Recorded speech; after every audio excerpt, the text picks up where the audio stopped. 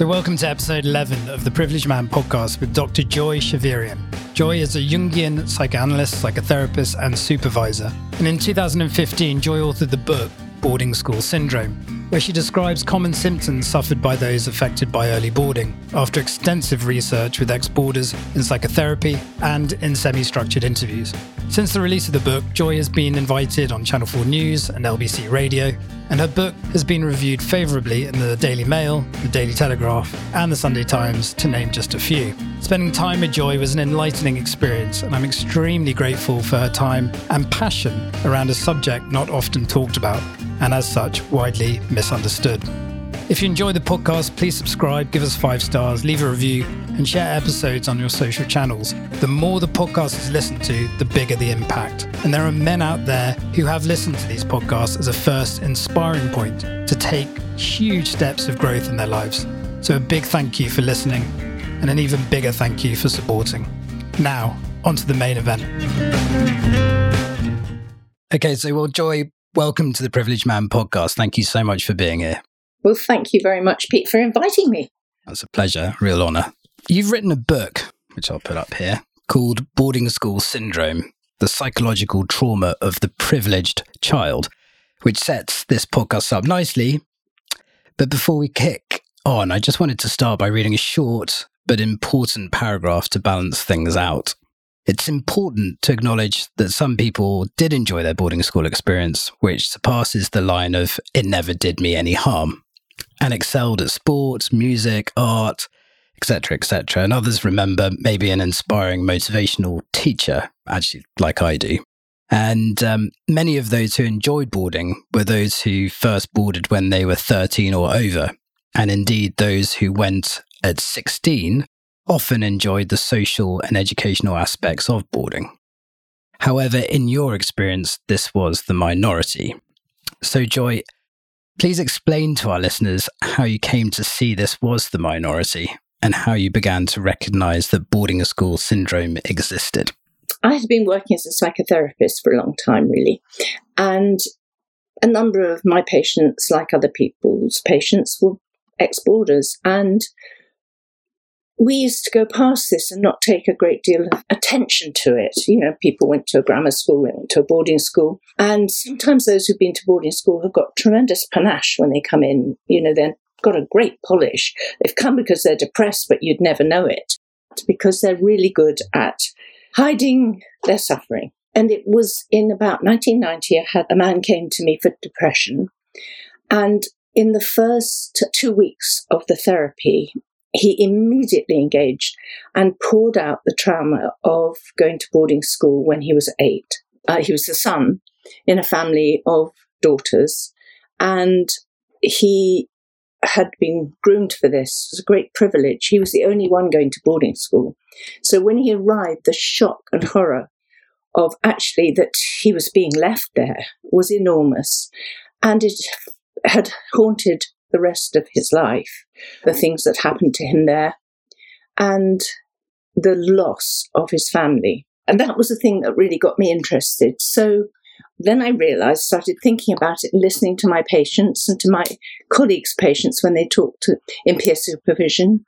And we discussed patients. And often in passing, someone would say, well, he went to boarding school, or she went to boarding school. And that was it. Nobody took any notice beyond that. The fact that they were really lonely or disturbed was never attributed to the fact that they'd had been traumatized as children. So in my book, I decided to analyze exactly what this is made up of. And we needed a name for this because we need to be able to identify that this is not just an individual person. What I find with ex-boarders now, when they write to me, is the relief to know that they weren't the only one. Because most people who suffered at school are ashamed. They're ashamed because they should have done well. And, you know, everybody does well. They see everyone around them, you know, thriving, and they're not. And they think they're the only one until they meet other people who also suffered in the same way.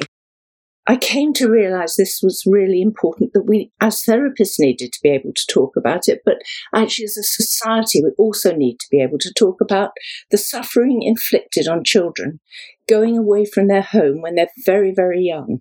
So going away from home when they're really young is a traumatic event. They lose everything that's familiar. They lose their home, their parents, their toys, their siblings, their bed, the food that's familiar. The child loses everything.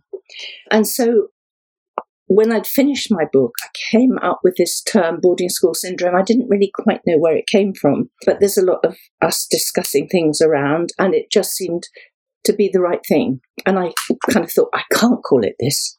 I wrote an article in 2011 when it was the first time I used it. And I thought, I can't actually call it a syndrome. And then I thought it is, because a syndrome is a pattern of ways of relating. It isn't necessarily about disease. It's a pattern of ways of being that can be identified. And this was very common with ex-boarders, that you could identify problems with intimacy, difficulty in relationships as adults, having very often in their 20s, having a great time, going off and, escaping the prison of boarding school. And then when the children get to the age they were sent away, so 6, 7, 8, quite common. And girls often have gone later, but not always. And they notice how very young their children are at that age. And then they start to feel, not really knowing what it is that's hitting them, depressed or upset or very angry. And so we identify this over time. So what I've come up with, I've been working in this field for a very long time now. And when I wrote the book, I wanted to analyse this, what I call the anatomy of the trauma. But actually it's multiple traumas. And so boarding school syndrome is made up of abandonment first. The child is initially traumatised by being abandoned. Even if the child says they chose it, because parents often, give them the option, would you like to go to this school? It seems really nice. So they're abandoned and they're left with strangers. And I often talk about stranger danger. The only time parents leave their children with strangers is when they leave them in a boarding school and they've no idea what those people are like. They're charming to the parents, but they can be for an hour or two. But very often to the children, they're not. And they certainly weren't in the past. I hope it's better now. So it's what I call an ABCD of boarding school syndrome. Abandonment, bereavement, captivity, and the final result of that is disassociation. So the child is abandoned, first of all, which is the first trauma, to realise, actually, my mother's leaving me. My father's leaving me. Parents don't do that, but they'll come back for me. And they come back for an exeat, maybe after 3 weeks or something like that.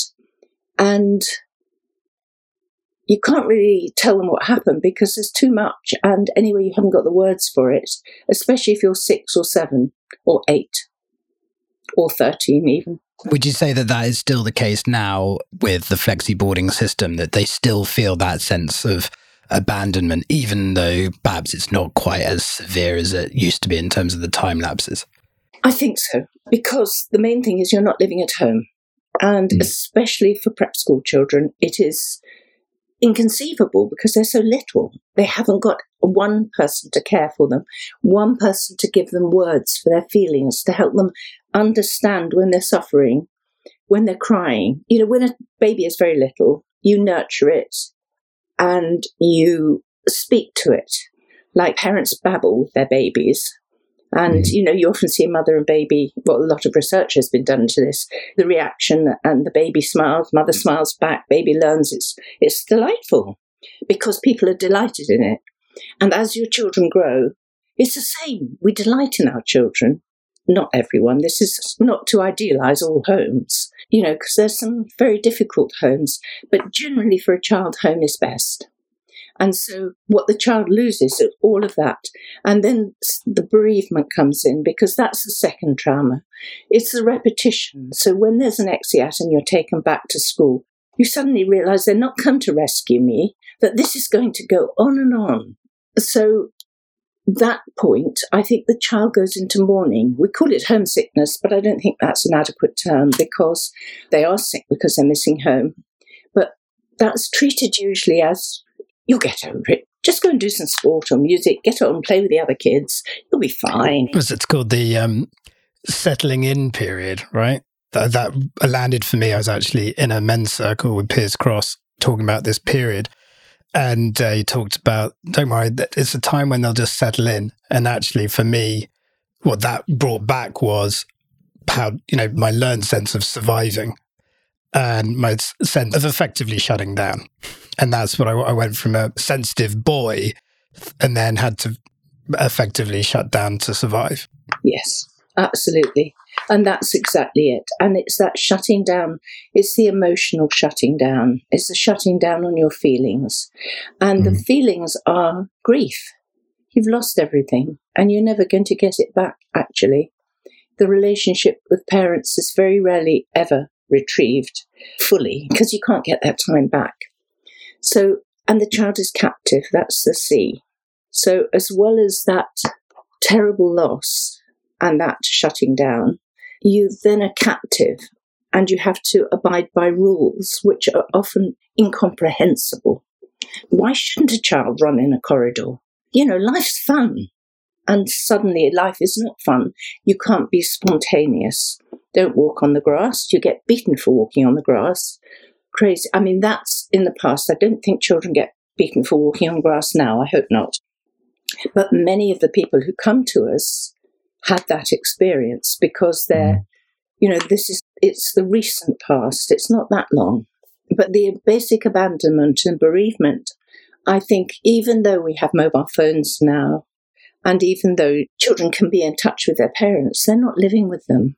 The parents can't tell if they're being bullied because there's certain things you can tell and some things you can't tell.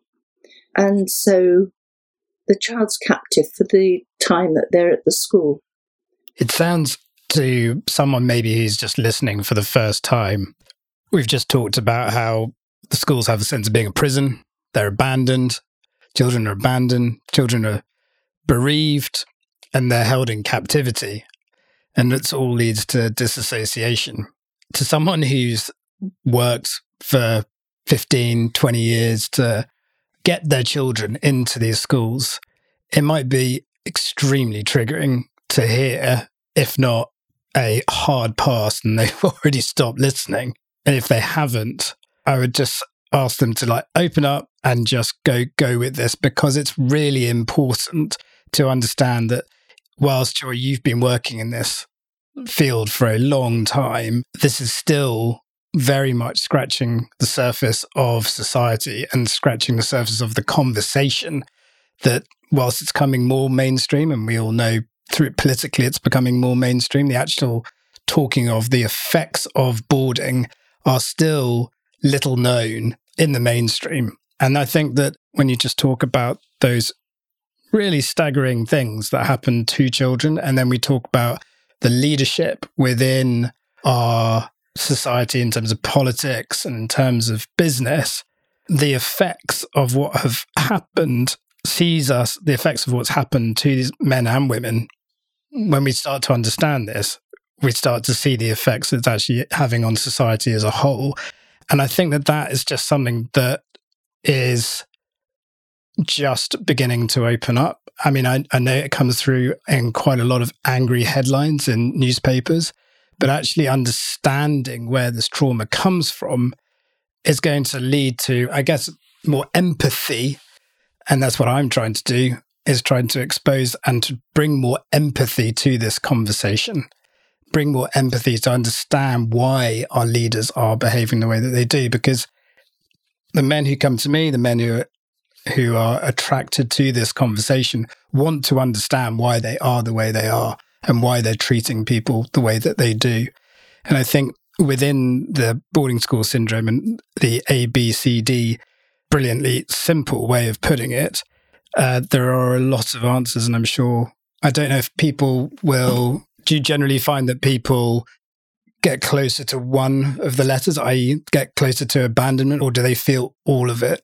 Not all at once, but all of it affects the disassociation is what people come with. What you're talking about is shutting down. And so it takes a long time to gradually work through it. And the abandonment is possibly the most difficult thing to face because it feels like a betrayal by your parents. They intended well for you. And I want to say this for parents because I think that's what you're saying is very difficult for someone who's worked really hard because they want the best for their children. And most parents do. And they send them to boarding school because in this society, it is considered the pinnacle of success to send your child to boarding school or for your child to be in a boarding school. And they should get a really good life out of that. And many do. But I think the message I always have for parents is listen to your children. First of all, though, they have to listen to themselves if they went to boarding school. When you're talking about empathy, the first person to have empathy is for yourself. What was it actually like for you? Do you remember the first day you went? And that first day is often the beginning of the most traumatic memories. Many very famous authors have written about that first day. And I quote in my book, Andrew Motion, for example, going to a school where his grandfather was friends with the head teacher. The grandfather didn't know he grew canes for beating the children in the garden. But, he's a charming man. He came to dinner and then he was left there. It was terrible and this man was awful, but the parents thought he was really nice. And so the children are left in the care of these sort of strangers. So what I think is really important for parents is to listen to their children, because a lot of parents in the past didn't. Like somebody who knew they were going to be abused next term, for example, tried to tell their parents. There's a really bad teacher here. He does bad things. And he just knew it. And his parents didn't listen. Parents often don't listen. If your child is unhappy and they tell you something, don't brush it off. Listen to it. And it's very hard when you were at school because you say, well, I just got on with that old chap. You'll be all right. It makes a man of you. And actually, it doesn't make a man of you. It makes a man with a boy locked up inside that never gets out, stays captive. Yeah. I mean, it's a great point. I consider myself very lucky like that because from my prep school, I went to a public school that my parents thought was great and thought was right for me, and they thought they were making the right decision. But within weeks of being there, I knew it was not right. And then I was bullied mercilessly for about 8 weeks. And then I fronted up to my parents. I remember driving back. And thankfully they listened and made a decision to take me out of the school and put me into another one where I really flourished in terms of because I was one of those guys who was very sporty, and I was like going to a sports academy for me. Underneath it all, and I talked on other podcasts about this, is my dyslexia and how really, really difficult it was for me to survive academically. And that created all sorts of underlying chronic anxiety that surfaced in my early 30s. But I saw and heard, and still do to this day when I talk to people about it, how parents didn't listen and how they look back on their school life and almost don't want to think about it, almost don't want to go there, completely detached from the experience so that they can't really feel how traumatic, with a small t, how the aggregates of how you described it as multiple traumas, they don't want to associate with, but eventually it comes. Maybe that's not for everyone, but a lot of this does bubble up in our 30s and 40s. And I thought it's really, really interesting, and 50s actually, and probably beyond. But I thought it was really interesting how you said when people begin to have children and they get to the age that they were when they went to boarding school. I've heard this multiple times. I mean, my friends, I'm early 40s now, and most of my friends have got kids between sort of 4 and 13, 14, something like that. And that's what is said quite a lot. I just couldn't do it. How could I have been sent away at like 7 years old, 8 years old? It makes them shiver again, but that association and not really wanting to go there and going into the work.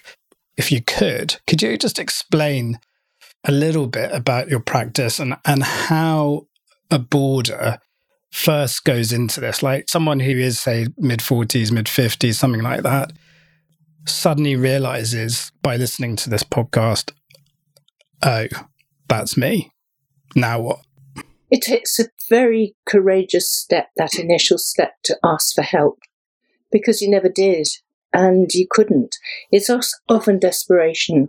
In a marriage, it's often the partner, usually the wife, that sends the husband, or the male partner being sent by the female partner.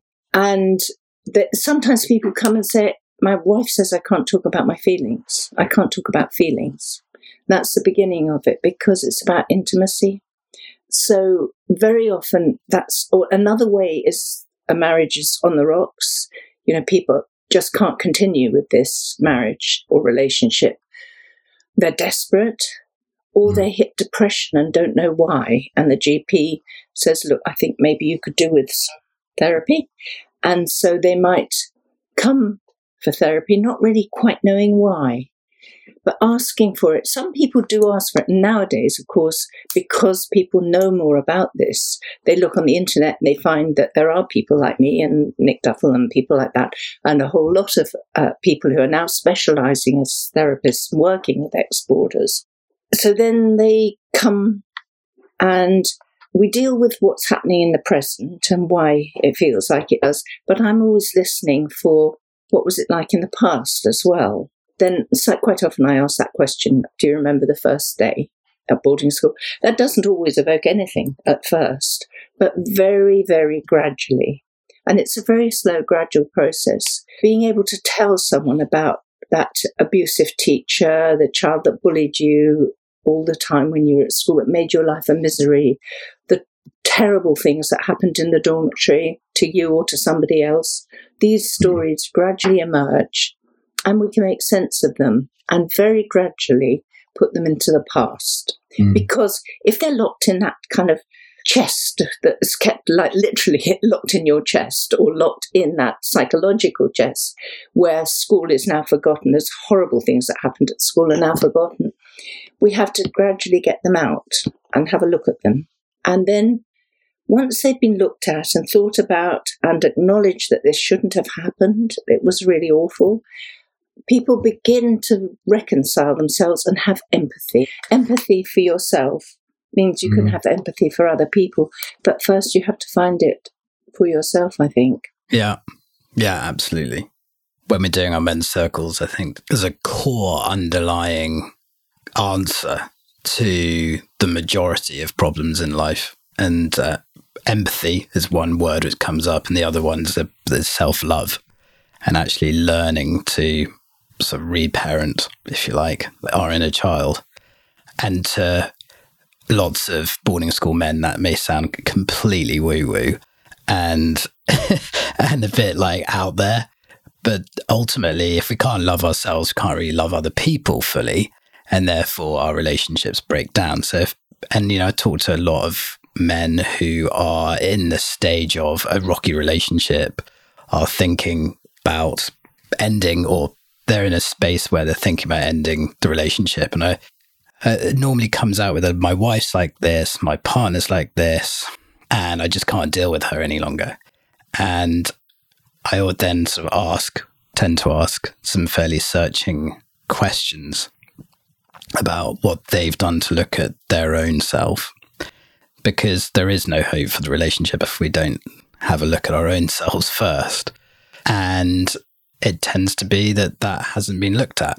We're always very good as ex-boarders at blaming, at seeing the problem in others, and not necessarily going internally, because going internally is incredibly uncomfortable. That's my experience, and it's also what brought me to my end point of, I guess, where I had my breakthrough. I don't like to say breakdown, because it really was a breakthrough in my life in 2016, when I realized, and I was introduced to the words personal responsibility, and I realized that I could create whatever I wanted to create. And I didn't realize that because I was so disempowered by effectively having to be part of the system. That's what I was. I was a soldier of the system. And I didn't recognize until I was 34 years old that actually I didn't need to take that role. I didn't need to take that identity. And for someone with dyslexia, being a soldier of the system was a completely unnatural place to be, and a place of great struggle. No, that whole idea of being a soldier of the system is an interesting way of putting it, isn't it? Because that originally is what you were trained to be in one way or another. And I think those schools are still doing that. So it's important. And to allow that, they're very masculine institutions, boarding schools, girls' boarding schools as well as boys. There's not much of the feminine about them. And what you're talking about, I think, is allowing that part of your, because we're all kind of a mixture of masculine, feminine sort of elements, and it's allowing what is attributed to the female characteristics to emerge. But in an all single-sex boarding school, those attributes are attributed out there to the other, to women. To women are like this, and we are the soldiers of the system, as you say. I love that expression. And women are other. And they're scary. And women are terrifying because they abandon you. They betray you. The first wound is the fact that the mother let me go. If a mother can abandon you, then if you love anybody, they can abandon you. So a lot of ex-boarding school men seem to cut off at the point at which someone becomes really important to them, because unconsciously they're worried that they're going to be abandoned. So you can't invest everything in one person. So the wife or partner, female, gets blamed, gets punished for what the mother did unconsciously. The whole thing is unconscious. That she's not safe because I love her. That's quite important. With women, I think it's a bit different. I think that women very often attach very powerfully. I have often wondered about this. I don't know if it's right or not, but I wonder if there's something about being in a female institution which exposes, there's brutal. Very many female boarding schools are brutal, especially convents. When I did research in my book, a lot of the stories I heard were about that kind of abuse that is very particularly female. The nuns in boarding schools can be so sadistic. So whereas in boys' schools you've got beatings, and you've got beatings in girls' schools too. So it all happens in both. But the female institutions have a different, I think, sort of take on ill treatment of children. And a lot of children were singled out for verbal abuse. Physical abuse, people being pushed downstairs by a teacher. There are many stories about that, but I think it's slightly different. And I think that one of the things that happens in girls' schools that I don't think happens in boys' schools, in some girls' prep schools, is the whole thing about a crush, a pash. In some schools that I've heard of, girls were encouraged to nurture other girls. So the older girl would have a younger girl that she tucked up in bed, for example, in some schools. Some people who were in the same school as their sister, I remember hearing this story at a conference, actually, somebody told me this. She used to creep along the corridor and get into bed with her sister. Now, most schools, that's absolutely taboo. Boys or girls' schools, that doesn't happen. But, there's a little bit of threads of nurturing between the children. And in boys' schools, it more quickly turns sexual, I think. But I think in girls' schools, it's the same. So sometimes there's a real bonding in the peer group, which sustains people. And this is not to say it's better, but it's just different. So girls' friendships, particularly, boys' friendships too. Some men stay friends with people they went to school with, but girls are more inclined to have a real group of girls they were at school with. Some people had horrendous experiences and never went back there. Really interesting. Really interesting. A couple of interesting points there. So a couple of quotes from your book. Schools reflect the ethos of the society that they serve, and this is apparent in the history of girls' boarding schools.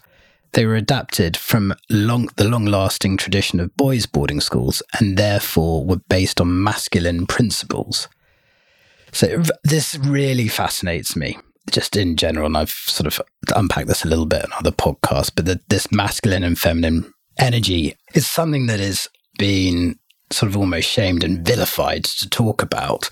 But I think it's really important to do so, because there's this very grey area where the man is trying to be everything to everyone, and where, in my own opinion, we're living in this hyper-masculine world where women are trying everything to keep up with men, but yet biologically are the ones who are bringing children into the world. And that cannot be anything but the most important thing that any human does in their existence. And yet it's still expected that they are supposed to go back to work, that they're supposed to be the CEO, and that they can be everything and everything to everyone. And how many times have I seen this result in burnout and result in relationships that absolutely were great, but now there's this sense of failure that women feel in and around the early years of motherhood, and that they're not keeping up and they've got to get back to work and all of these kind of things. So this fascinates me a lot, this whole sort of emphasis and the difficulty in the modern world between talking about the masculine and the feminine. So I guess the question I have for you is, can you unpack, I guess, in the modern day, what type of woman a boarding school is looking to produce? Because I'm a bit confused by it. Well, in the modern day, I think it's very different from the history. We're talking about the days when boarding schools were separate sex and the girls were kept in boarding schools to stay pure and chaste until they met this handsome prince that was in the other school, in the boys' school, who would come along and take them and make them a wife, and she could nurture them and sew a lot and run a house. And girls were educated to that. This is my generation. There are women who went to boarding schools who were not allowed to be too intelligent. You mustn't be intelligent because you mustn't be more intelligent than a man. And that, I quote that from someone in my book, an interview with a father who said of his daughter, well, I wanted to be intelligent, but not too intelligent. Wasn't that the headmaster of Rodine? It was, that's right. And it was quoted in Gathorne Hardy, I think. Yeah, incredible. So it was really common. And I also quote Judith Oakley there, who writes about her own boarding school experiences. And she was very bright. And she was advised by her tutors at school that actually, you shouldn't go to university. You'll take a place that, could be had by a man. And she did eventually go. But, what odds women were working against then? So schools are very different now. I think they're very much more encouraging of women's intelligence and a nurturing of that. I mean, I don't know a huge amount about the schools now. And the abuse that girls are getting in schools now is much more because they're mixed schools and we've got social media and they're judged on the boys and the girls mixed together, and that the girls will be rated according to how attractive they are, whether they will have sex, or if they've had sex, then they're a slag. Awful stuff. Really, really making it a minefield for girls in boarding school now. But a lot of women, manage it and come through that. I think we'll hear more about this in a few years when the younger people who have grown up with that, with social media, will be able to tell us what it was like for them, because at the moment they're living it. So it's a different experience, isn't it? Yes, it's complicated. But it's not great either way, because it's very hard for parents to protect children. That's the point, I think. So I've got a quote here for you, Joy, from your book. It said, rather than beatings that took place in boys' schools, shame was commonly used to control girls. Girls were expected to show contrition by humility, apologetic stance, downcast eyes, possibly tears of defeat, and often in front of the entire school. And I think, many would argue this is a thing of the past, but I'm also told that this hasn't totally gone away. And so whilst most of the listeners are in their 30s, 40s, 50s and older, they're going to be surrounding themselves with women who went to schools in the 70s, 80s and 90s. So this shame that was put upon girls at the time, how does that manifest in women's adult lives? And how can a man who's listening to this be more empathetic or understand that his behavior towards his wife when for whatever reason, he finds himself shaming his wife or his partner or his sister or his mum or whatever. And he doesn't understand the reaction that he gets. How can I guess this understanding that these girls were shamed so cruelly at school, how can they see the effects in later life? Well, I think shame is not specifically just for girls, because everyone who went to boarding school has got some terrible guilt. And women do kind of carry the guilt and very often apologise a lot and are often shamed and easily shamed. Men also carry terrible shame. And if both partners went to boarding school, it really plays out. I think one of the things that people are very frightened of who went to boarding school is aggression. So in a marriage or partnership, but that's a heterosexual partnership, because that's what we're talking about, it seems, today, really. I don't know how this plays out in gay partnerships, perhaps differently.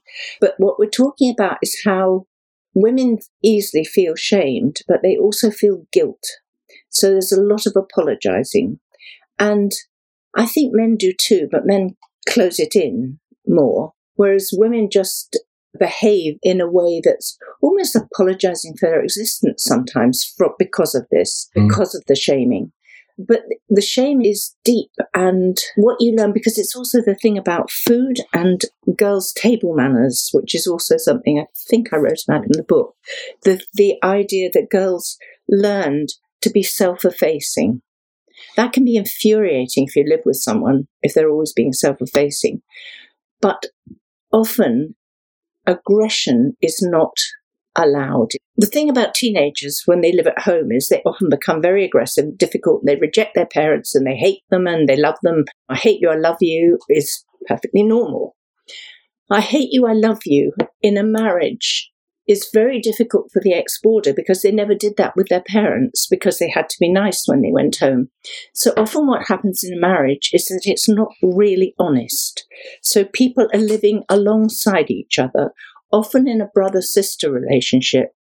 Sex is difficult because it's intimate, and that could really encourage people to really love each other. But then you might abandon me. You'll certainly abandon me if you see what a bad person I am, because I carry all this shame and guilt for whatever it was that happened in the school. It's just so on point. I've almost got tears welling up because I can feel, not just for myself and my past relationships, but for so many men and women out there, who I come into contact with and who I have these conversations with, and they just don't understand why their relationships are breaking down or why they're behaving the way that they do.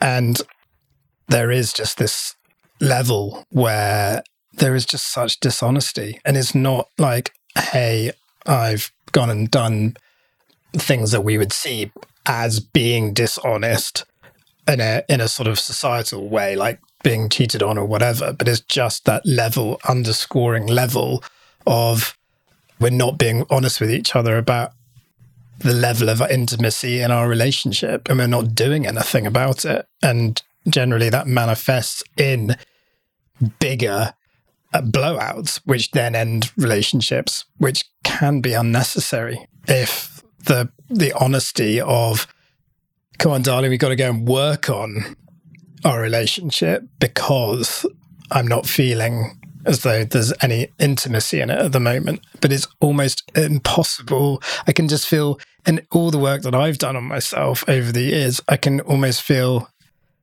the difficulty that so many people, even in that way, just saying that out loud, it still feels awkward. It still would feel awkward, even though me and my wife do a lot of work together. And she's a coach and she works on herself daily. So we live in a personal development household, but it's still not comfortable. But within that discomfort is where the magic happens. And I don't think we're ever really taught that.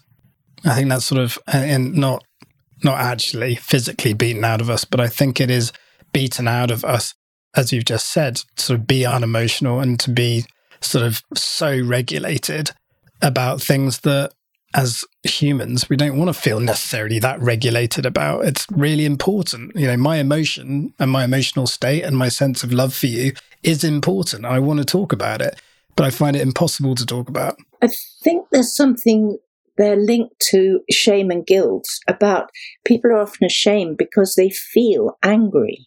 Because in boarding school, you weren't allowed to feel angry. You had to cut off your feelings. So there's a sort of pretense that goes on. And I think sex is a really important part of that, because a lot of men are scared of being too aggressive in sex. And maybe the women actually want that in a good way, that it's a meeting. Aggression is often a meeting, not just sex, but if you have a row with someone, you're actually coming from the heart and saying what you feel. Whereas if you're disassociated from that child that wasn't allowed to cry, you can't cry out in any way. You can't be angry. You can't be all of who you are. And I think what you're talking about here is just being all of who you are. And actually, it's all right. There's nothing to be ashamed of. You're okay. I think that's the message for people often, that only comes through with a lot of, like what you're talking about, work really. And especially because of boarding school. And women more keep their anger to themselves, I think, keep their guilt. They feel guilty. If you really knew me, you'd know how bad I am. So I have to hide that from you. You wouldn't love me if you really knew. And of course, in a marriage, what you do is you take your emotional clothes off, in every sense. If you do that really, then the person can know you and love you. But if you keep them on, then there's a hidden part. And then I think particularly with women, but it does happen with men, bit that they can control and take action on is, coming back to is the food thing, and how eating comes into this sense of being angry with the world or being angry with the decisions that someone else has made for us. And the only thing that they can control and the way that they're going to punish you is through some form of disordered eating. Does that make sense? Absolutely. It's so common. And I think it's all sorts of disordered eating, because in boarding school, certainly in the past, it is different now because people actually get decent food most of the time and can help themselves when they want food. But in the past, there was often horrible food. There was competition for food. People would grab food off each other's plates. I often tell this story of how girls would have to ask for, if they wanted the butter, say, they would have to turn to their neighbour and say, would you like the butter? And if the neighbour didn't offer them the butter and said, no, thank you, and didn't say, but would you? Because that's what they're supposed to do. You didn't get any butter because you couldn't say, can you pass me the butter? Straight. So girls learned sideways ways of communicating. They were trained in school. I don't know if boys had that. I doubt it. I haven't come across that. What boys did is and this is girls too, that awful thing of getting a plate of food and someone takes the best food off your plate because you're little, and they give you their rubbish they don't want. And you're left with this. And so many girls have told me that story. Yeah, interesting. It takes me back to some pretty aggressive moves in the school dining room. And also the shaming, not finishing food. I mean, I just spoke to my father about being 8 years old and being left in the dining room until 3 o'clock in the afternoon, having started lunch at 12, to finish his plate because he hasn't had a piece of white fish since leaving school. It's just so entrenched in that moment for him that, of eating that, I think it was a boiled piece of probably off fish. I mean, that's torture, isn't it? It's horrible. It is torture and it's traumatizing. I think, again, we come back to this sort of sense of, what do you mean that's traumatic? Going to war is traumatic, and, rape and murder is traumatic. And yes, they are truly traumatic and major traumatic incidents. But also these kind of aggregated, normalized neglect, if you like, sense of traumas that have happened in the past. It is traumatic. And I just want to sort of empathize with people who have had parents who have gone through this, through such situations, because it's not just the individual who suffers, it's the whole ecosystem around them, friends, family, work, all of it. You know, and it is something that I talk about a lot when men come to me and, you know, ask about the privileged man and, you know, what we do. And I say, well, what men recognize when they actually start to come out of the isolation of thought is that it's not just them who feels the release, and it's the wives, it's the children, it's the guys at work that they work with, because there is this sense of lightness that comes out of maybe a long-lasting, rather chronic feeling of depression that has been built up over many, many years. And as you said earlier, it's really like, this may feel uncomfortable. It may, you know, coming back to the line of, it never did me any harm. It really takes someone ultimately very courageous to just pull back the curtains and go, well, what if it did? I just want to say that what happened to your father was abuse. It's interfering with his appetite. And it is traumatic, because a trauma means wound. And it was wounding. It was mortally wounding for an 8-year-old child. You can't compare suffering. That is terrible suffering by insensitive adults who override the child's appetite. And that's what boarding school does for boys and for girls. It overrides the appetite of the child in every sense. When you have children, you attune to the children. Like you're talking about, your parents listened to you when you were unhappy at boarding school. And if a child doesn't like white fish, it's very common actually, or anything else, then you say, okay, leave it, try it another time. No big deal. But it's like making big deals and battles out of things that don't need to be battles. So the child's appetites are gradually subsumed under the system. This is the bit that we started at the beginning with, I think. You know, the thing about our leaders, their appetites were damaged at that early age. The lack of empathy in that means that there's a lack of empathy within, empathy for yourself, empathy for the other. So I think anyway, I think we've come probably full circle. Yeah, absolutely. No, absolutely. It's very important. So one final question, Joy, is if you were to be magically put in charge of policy and you had all the power, what would you do to, I guess, bring this to the larger attention of society, but also what would you actually practically do to make this a thing of the past? It's very different now. Well, first of all, probably boarding at 16 is probably reasonable and quite good, you know, for some kids. Early boarding, I think really for most children, one or two people have said to me, early boarding probably was better than their home. But for most people, home is better. So it's terribly difficult, because I think anything you say, you can also see the other side of. But yeah, I mean, boarding schools shouldn't have charitable status. They're not charities. And that's one of the things that I think would lessen the impact. Also, they are so ridiculously expensive. They'll price themselves out of the market, and already have really, because the children that are coming now, a lot of them are from abroad. You know, places like China, Japan, all sorts of countries send their children. They want a British education. So what would I do policy-wise?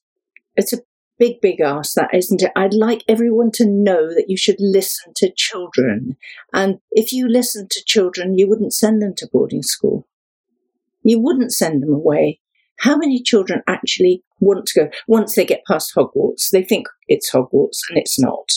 So I think certainly early boarding shouldn't be anymore. I don't think we need early boarding. But you could say all boarding up to 16 is early boarding. So it's not a very clear answer to you. I'm very woolly on that. I'm glad I don't have to make policy. But if I did, the main thing I think is about listening to children. Children shouldn't be hungry. Children shouldn't be in boarding schools. So policy-wise, I think that would be the priority. To really think, who's suffering in this society and why? And it's children so often at all levels. Absolutely. And all we have to do is watch TV at the moment and go, why are the children suffering? And because to most human beings who are actually in touch with any kind of sense of themselves, what is happening in Gaza is absolutely appalling. But yet it's somehow children are being put right at the bottom of the care list. It's terrible. I think you're right. But it's true in society, they're the collateral damage. In society, why are children in Britain today hungry? It shouldn't be, that. And that brings it home more, doesn't it, I suppose? But it's worldwide. The leaders are very often old men. Our government's not like that, but worldwide they are. Yeah, it is absolutely interesting. Well, Joy, thank you very much. That was a great conversation, and thank you for joining us on the Privileged Man podcast. Well, it's a real pleasure, Pete. Thank you.